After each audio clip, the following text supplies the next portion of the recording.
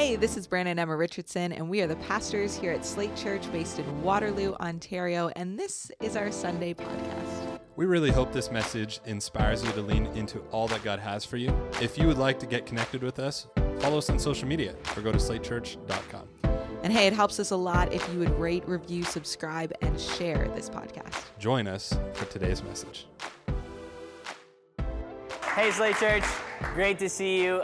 Thank you, Pastor Nate, for calling out the new haircut. I wasn't going to say anything about it, but now I feel like I was wondering. I saw myself doing the MC announcements this past week with this haircut, and I was like, I don't know if you can really trust the person talking to you with a mullet, but if you're asking that question, the answer is you can, but I absolutely understand why you're asking the question. But listen, we have a really cool opportunity today to dig into God's Word, and I'm really excited to share a little bit of what God has been teaching me through His Scriptures. Before we even jump into that, I want to introduce myself. My name is Jared Moore. I'm part of the team here at Slate Church, and I get to work with a lot of our volunteers in the morning services here in Waterloo, and it's a blast to be able to just serve alongside of them.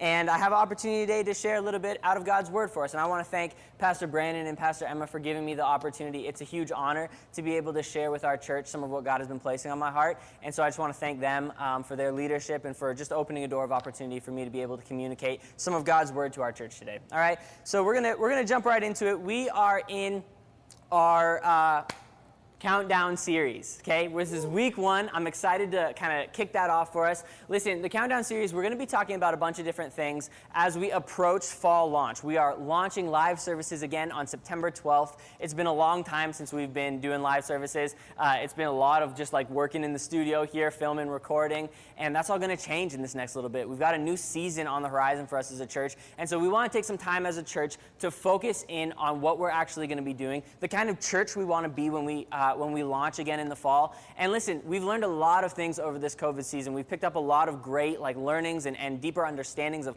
why we do what we do and what is the most important thing for our church to be focusing on. We've been talking about discipleship a lot more as a church. We've been talking about the Holy Spirit a lot more as a church. We've been coming up with this thing called locals, which is how do we actually combine all of these things that God has been placing on our heart as a church and see them outworked in our community and in our city.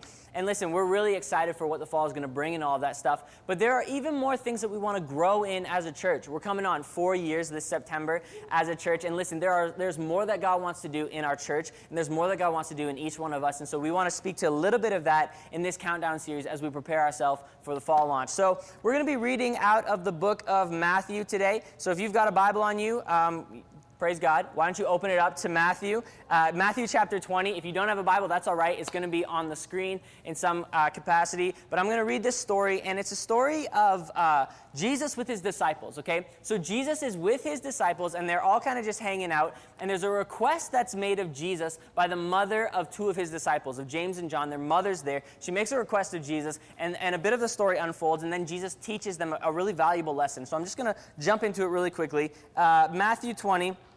Verse 20, it says this: Then the mother of Zebedee's sons came to Jesus with her sons and, kneeling down, asked a favor of him. What is it that you want? He asked. She said, Grant that one of these 2 sons of mine may sit at your right hand and the other at your left in your kingdom. You don't know what you're asking, Jesus said. Can you drink the cup I'm going to drink? We can, they answered. Jesus said to them, You will indeed drink from my cup, but to sit at my right or my left is not for me to grant. These places belong to those for whom they have been prepared by my Father. When the 10 heard about this, they were indignant with the 2 brothers. Jesus called them together and said, You know that the rulers of the Gentiles lord it over them, and their high officials exercise authority over them. Not so with you. Instead, whoever wants to become great among you must be your servant, and whoever wants to be first must be your slave. Just as the Son of Man did not come to be served, but to serve and to give his life as a ransom for many. Great passage of Scripture. Why don't we pray, and then we'll dive into what that all means for us today. Jesus, we love you. Thank you so much for the opportunity to gather in your house today, God. Whether we are watching over a screen at home or whether we are at a watch party, God, or whether we're tuning in online later, however we found this, God, we thank you that your presence is here with us. And God, we just ask that today, as we dig into your word, Lord, as we look at the life of Jesus and the teaching of Jesus to his disciples here today, Lord, I pray that you would open our eyes to new things maybe we've never seen in your word before, that we would be receptive, God, that our hearts would be open as you speak to us today. We love you and we thank you that just even as we pray, you're hearing our words today, God, and we pray that you would speak through me to our church to just prepare us for all that you have for us as we launch into the fall. We love you, God, and ask all of this in your name. And everybody said, amen. Amen. Everybody said amen. Listen, fall's coming. Relaunch is coming. We're really excited about it as a church. And every time we go into a new season, and every time I go into a new season personally, I always kind of look back at the past season that I've been in and kind of analyze, well, what did I learn in this past season? And what do I want to bring from that into the new one? And what do I want to change? What do I not like about what I've picked up in this last season and moving to the next one? My dad said something to me all the time growing up. He always said, every season that you're in is preparing you for the next one.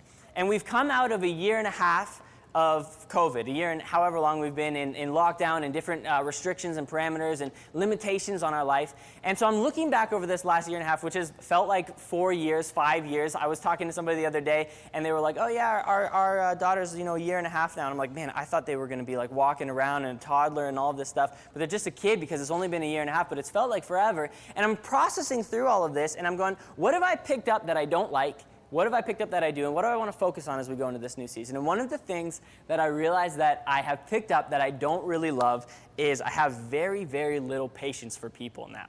I don't know where this came from. I don't know why I have it. I think it's because of all the different opinions that have been flying around over the last year and a half. But my patience for people is really, really low. It's very thin. I also had a baby 2 months ago, and I'm pretty tired, so maybe that's like what's affecting it. But I think that a lot of times I just get agitated with people, man. I feel misunderstood by people. I feel like I misunderstand people. I don't understand like the way that people think sometimes. I'm like, why would you do that? Why would you do this instead of this? Why would you say that instead of this? Why would you think that way? Why would you like act that way? I don't understand, and it gets me really frustrated. And I know that it's getting to me when I'm doing it with complete strangers. We were driving to work the other day. Beth was in the car with me, and we had Vivian in the back.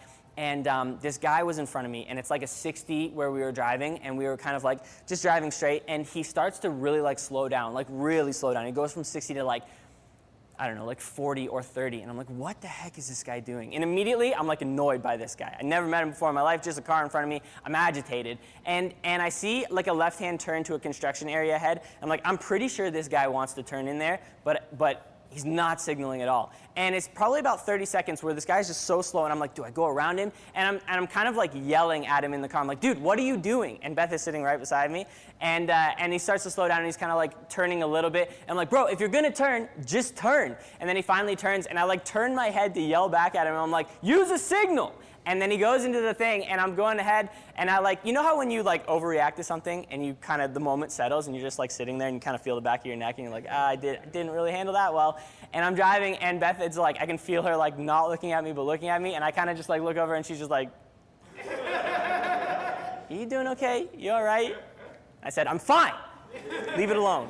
And we moved on. Or like when you're in the grocery store. I was in the grocery store the other day, man, and this guy was like, he was like pushing his cart, and he was in front of me, and he was so slow, and I couldn't get around him because he didn't have like the courtesy to move off to the side. He was just like dead center in the aisle, like poking along, and it's just like, it's boiling my blood inside. And it's in these moments where I'm like, listen, bro, you've got to relax. You've got to like, I don't know what's going on with you, but something inside of you is off base, and you got to figure it out. And it's happening with strangers, and it's happening with my wife, and it's happening with the people that are closest to me in my life, and I'm going, what is going on here? And I'm spilling my guts here on this. Is anybody empathizing with this? Are you with me at all in this? Like, have you felt this way? Maybe you're not feeling it right now, but have you felt that thin patience with people and frustration with other people and just agitation? You're a bit on edge when you're around people. And I think it's something that we all experience to some level. And if you don't, I mean, praise God, you're heads and tails above the rest of us. But we're kind of in this together, this agitation, this frustration. And I began to process through, why do I feel this way? What is like underneath that like initial frustration that's causing me to get like so tense with people and so angry with people and so frustrated with people?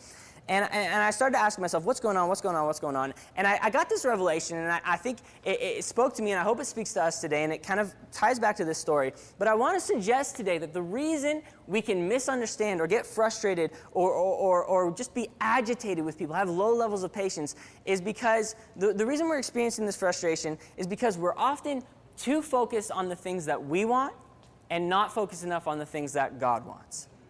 We're too focused on the things that we want in a moment or in a season or in a week, and we're not focused enough on the things that God wants.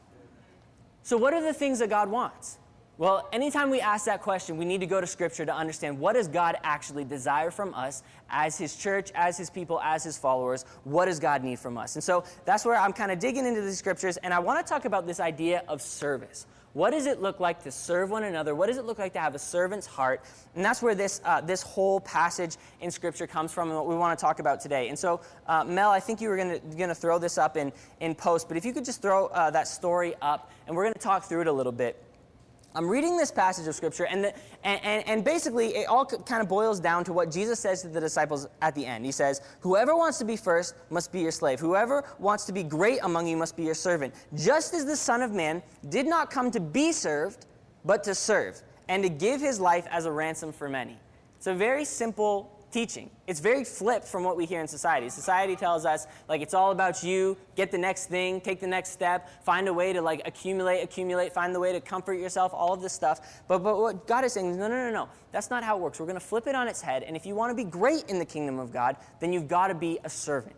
If you want to be first, then you need to be a slave, just like Christ, as he came not to be served, but to serve those around him. And it's a very, it's not a complicated teaching. There's not a whole lot to, extrapolate out of that story, out of that. We can point back to instances in life, in Jesus' life, where he's demonstrating the servant's heart to people. But really, in and of itself, it's a fairly simple teaching. So I started researching this idea of service, and what I realized as I'm looking into it is almost in all of the passages that I'm pulling up, when it talks about service, it's linked to this idea of unity. When Scripture talks about service, it talks about unity within the body of Christ. And I found that really an interesting tie, except for this story. It doesn't really mention unity in this at all. It just talks about the fact that Jesus came to serve and not be served. Right? And so I looked into this story a little bit more, and there's some really interesting things if we break this story down a little bit. And I want to do that here today. The very first thing to note is that there is actually a teaching on unity within this story. And it comes from this moment where the mother of the sons of Zebedee, so it's James and John, the mother approaches Jesus and asks, Jesus, can my son sit at your right and left hand in your kingdom? That's a pretty big ask from a mother for her sons. Like that, I don't think that she really knows what she's talking about, and that's what Jesus says. He's like, you clearly do not know what you're asking me, because I don't even have the authority to do that. That's up to my Father. But she comes with this selfish ambition, right? And maybe it's not necessarily for her, but it's for her household, that selfish attitude. And you might say, well, James and John are just kind of caught up in this mother's desire to see the best for her kids. And I would disagree with that, because when Jesus presses them on it and says, can you drink the cup I'm going to drink, in verse 22, both of them go, oh, we can do it. So they're doubling down on this. God, we want to be at your right and left. And I know that we're in a room with our other 10 disciples, and there's 12 of us, and we've been really close with you and a close-knit family over these last few years. But listen, we want to be, number one and number two as we're in the kingdom of God. So there's this selfish ambition that is underlying the approach to Jesus. That's the first thing that we notice. Second thing is that we notice that James and John double down on it, and they go, yeah, we can do this, and they're really in on that selfish ambition. The third thing that I'm noticing as I'm reading this passage is what is the result of that? As both of them ask, what is the result of that moment for the rest of the people in that community, in that room? Well, it says in verse 24, all right? Verse 24, it says, when the 10 heard about this, they were indignant with the two brothers. So this selfish ambition, are you noticing that? Did you catch what it caused? It caused disunity in the group. It caused indignation from the other 10 to the 2. It broke down what was being built there, the community that was being built there. When selfish ambition takes a hold of an individual and it sets itself above the service of others, it breaks down the unity of that group. Right? And so we see that in Scriptures. But then what happens? What does Jesus do about that? Does he leave it? Does he just not speak to it? Does he move on? No. Jesus pulls them together. Verse 25, it says, where is it here? Jesus called them together, and he said, first of all, Jesus brings them back into himself.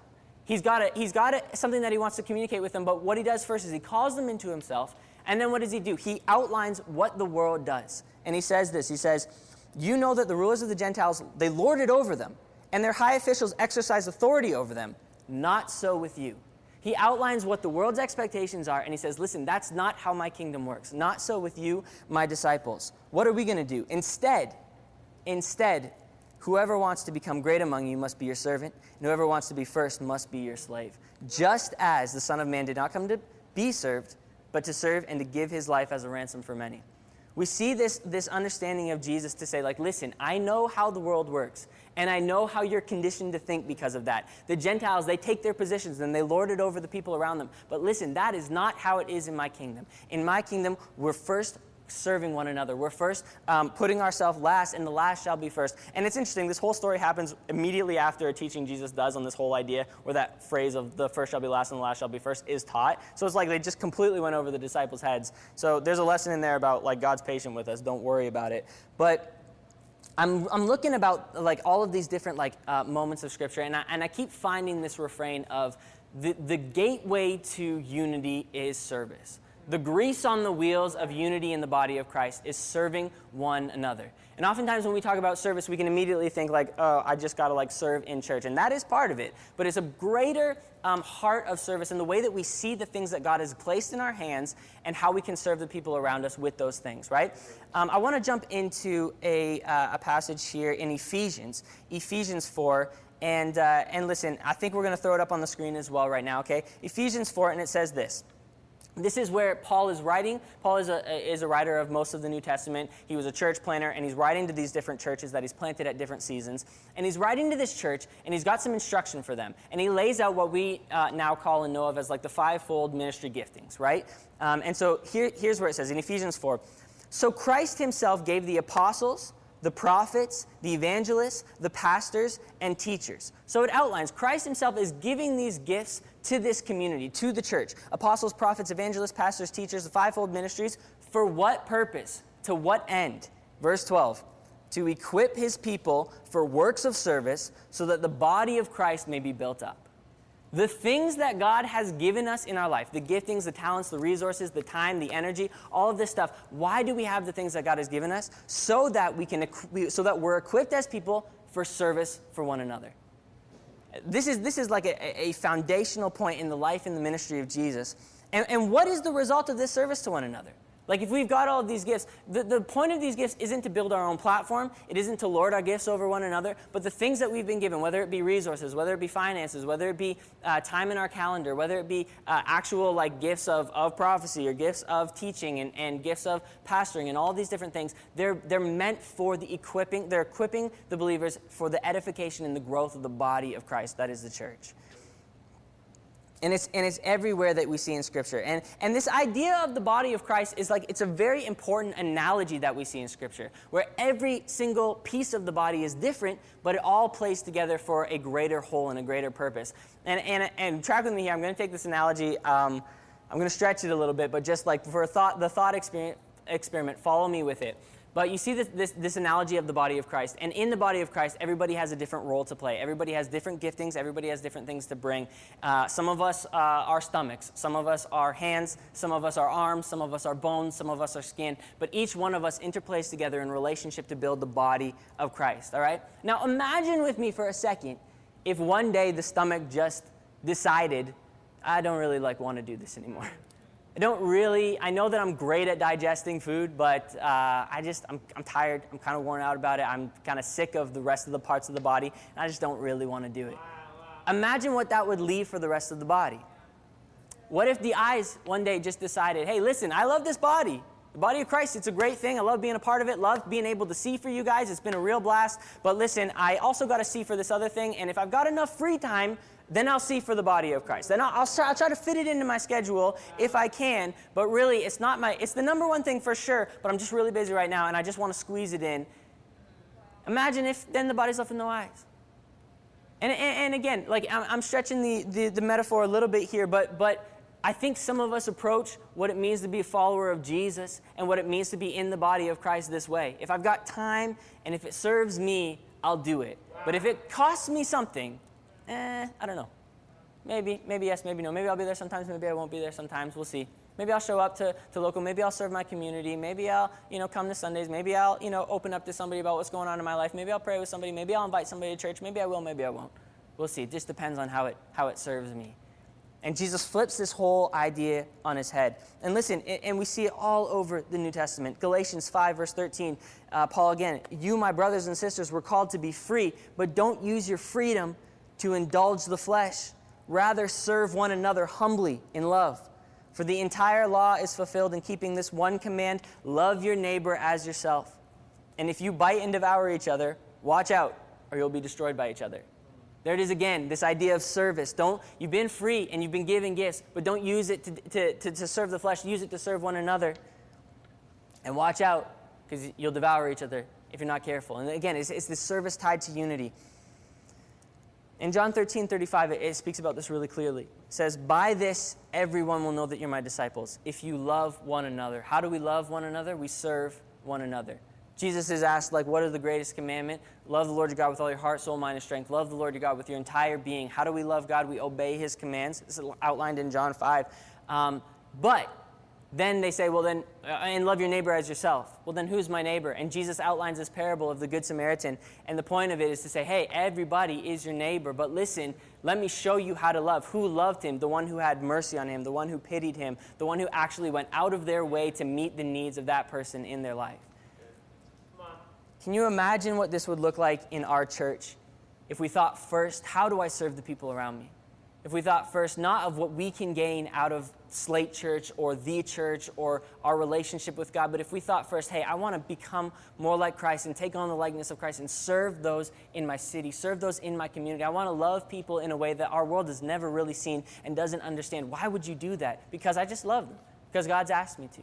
Can you imagine what every single person that calls Slate Church home doing that would do to this community, doing that would do to the surrounding community, would do to the Waterloo region in Ontario? If we want to see disciples made of all of Ontario, we have to be unified as a body, and we have to serve one another and serve those around us. And even more important than what we can take from this and what we can learn from this is, what does this show us about the character of God? As we're looking at God, this God that we believe created us and created all that we see, as we're looking at that, as we're trying to understand who is God and how does he work and how do I interplay with him and all of this stuff, what are the character traits of God that we see demonstrated through the life of Jesus and demonstrated through this story and through this idea of service throughout the New Testament? Well, we see God's great love for his creation. We see that God, although he had no need to create us in the first place, desired relationship and created us. And so he's a relational God, and he didn't desire a relationship to create us just to tell us what to do, but he gave us free will, and he gave us the free will so that we could choose to love him in return, because he desires to love us as individuals, as people, and he loves his church. And today, as I'm reading these passages, I'm overcome with the fact that the way that God set up his kingdom is a kingdom of service. He doesn't just like monkey say, but he actually does. He says, don't just do what I say, but do what I do. And let me demonstrate to you how much I love you, that I would send my only son to come and to bear the weight of your sin and your shame and your separation from me. Listen, the story that we just read about the mother and the sons and the disciples, it's a story about unity, and it's a story about service, but it's a story that calls back to the greater narrative of Scripture. The greater narrative of Scripture, that is, God created us to be in relationship with us, like the 12 there, that community. And what did we do? Out of selfish ambition and pride, we chose to sin and to separate ourselves from God. So what does God do? He sends his son Jesus. And in that moment where Jesus calls the disciples to himself, in a greater picture of that, Jesus dies on the cross so that we can be reconciled to him in relationship, so that we can know that God loves us and there's an opportunity for us to be in relationship with God.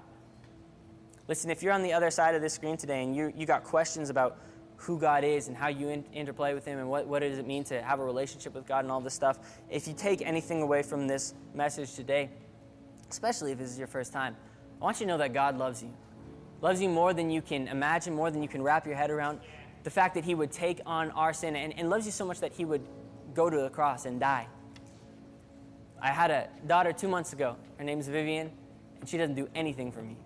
She doesn't do a single thing. In fact, she makes my life 1,000 times more difficult. She cries, she poops, she eats, she pees on me and pukes on me. And what do I feel towards her is love. And what do I do every single day? I serve her. I can't feed her. Beth feeds her, obviously, right? But I can change her diaper. I can change her clothes. I can make her smile. I can spend time with her. What do I think of when I wake up in the morning? I think of her and how I can spend time with her. What do I think of when I'm busy and when I'm working? I think of her and just I want to be with her and spend time with her. I want to invest in her. I want to serve her. I want to see her grow into all that she can be. And the more that I grow as a dad, the more that I understand the love of God towards us as people. The more that I have patience for the people around me because God has patience for me. The more that I love the people around me because God loves me. The more that I'm convicted to say, listen, it's not about me in this life. this day in and day out. It's not about what I can acquire and what I can build and what I can do. It's about what God has asked me to do. It's about how can I set my life aside, my ambition, my pride, and say, God, how do I serve you?